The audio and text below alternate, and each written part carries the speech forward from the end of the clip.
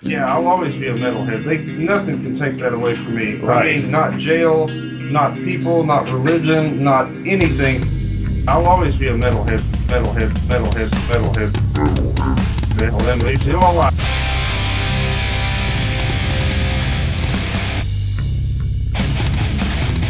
You're listening to the Great Metal Debate Podcast.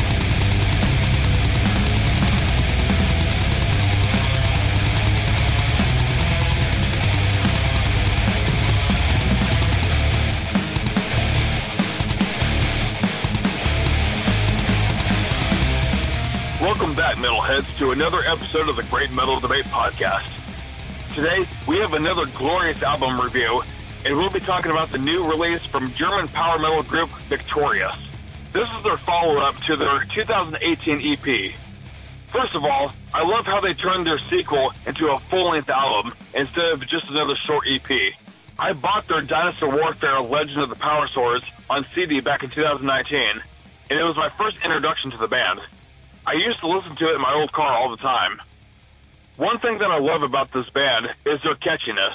They are truly one of the best modern power metal acts alongside Gloryhammer and Twilight Force, who managed to keep cheesy lyrics, but not to the point of cringe. I have said it before and I'll say it again. Power metal is like nachos. The cheesier, the better. Another thing I enjoy about this band is that they don't take themselves too seriously. They just have fun with their talents. Between the absolutely stellar lead singer, David Bassin, and their lead guitarist, Dirk Scharsich, this band will keep you from skipping a single track on this record. To complement the rest of the band, the other guitarist, Florian Zach, has killer riffs that'll get stuck in your head. Their drummer, Frank Cope, makes his beats fall perfectly in line with the music. The groovy bass lines are provided by Andreas Stockhorn as a flawless backdrop. The band showcases their tight musicianship. Everything is in sync regardless of who the sound engineer is. I also got to tip my hat to the producer at Napalm Records for having Imperial Sound Studio in Germany mix this album and Studio Friedman in Gothenburg for mastering it. Without further ado, let's pick this album apart track by track.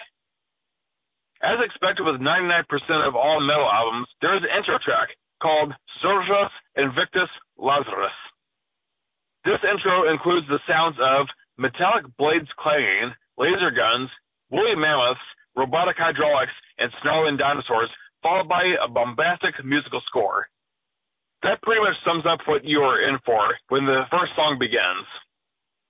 Dinos arise, stand up and fight is the first thing you hear in the song Victorius Dinogods. If that immediately doesn't get you excited for the impending nerdgasm, you're probably not ready for this epic opening guitar solo.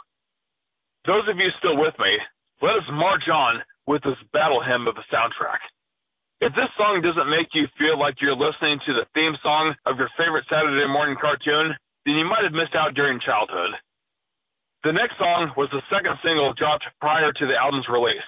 The song is titled Mighty Magic Mammoth, and it is every bit as triumphant as it sounds. In fact, there is a lyric in this song that says, Triumphant, elephant, lead us to the promised land. When I heard the song for the first time, I found myself singing along before the song was over due to its catchiness. Even the winding guitar riff will have a lasting mental stay in your brain for a few days. Let's face it, this song is a bop and a total earworm in the best possible way. Mighty Magic Mammoth. See, I'm singing along even as I'm reviewing this, or at least until the next track, which is hilariously titled Jurassic Jetfighters. If you're not imagining Transformers from the 1990s TV show called Beast Wars, you might just lack the ability to vibe with the style of power metal. And that's okay. I know that this type of music isn't for everyone. Hell, I know that Gomthog Metallicus prefers the prog power stuff way more than the intentional cornball that this is meant to be. But come on, the song is literally about robot pterodactyls that shoot laser beams, and it's fantastic. I also love the fact that in the middle of the song, you hear a voice of a pilot saying through a radio, "Welcome to the Danger Zone," which is a nod to the Kenny Loggins song for the original Top Gun movie. The next song is yet another catchy earworm, and it's the first single put out for the album. It's called Dinos and Dragons. You know, I could be wrong, but I am almost certain that any of the guys in this band could whoop my ass in a Yu-Gi-Oh! Duel or a game of Magic the Gathering. Dungeons and Dragons? Forget it. I'm toast.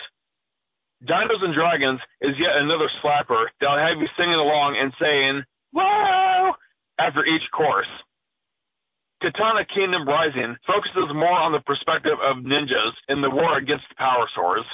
The guitar riff in this one is much more galloping. It will entice the listener to bob their heads for the entire duration. God of Roar is an obvious parody, but still is an enjoyable listen, especially with a face-melting guitar solo. It's one of the shorter and more repetitive songs, which creates a good balance. The third single for this album is the next track, called Night of the Nuclear Ninja, which had a lyrical video. Triceps Ceratops is a comically written song with some funny and completely ridiculous lyrics. It's about the strong and powerful tricep muscles on a Triceratops that are capable of, quote, running faster and faster until you reach the speed of light. I'm envisioning this beast in an anime doing a Naruto run. Tyrannosaurus Steel. Oh, man. Speaking of Yu-Gi-Oh!, imagine if the monster card called Cyber Dinosaur were to come to life and somehow begin flying through outer space. That's the song in a nutshell, and it's yet another banger. Gosh, this album is every geek's wet dream. Onto the topic of ninjas, Shadow of the Shinobi is another brief cutaway from the Powersaurs, but it's still a kick-ass song nonetheless. This glorious album concludes with the final track titled Powerzord.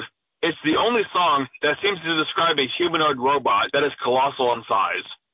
It's so cool how every song has its catchy choruses. Sure, the previous full-length album, Space Ninjas from Hell, was good, but it had plenty of skippable tracks. For Dinosaur Warfare Part 2, the band really stepped up their game, both musically and lyrically.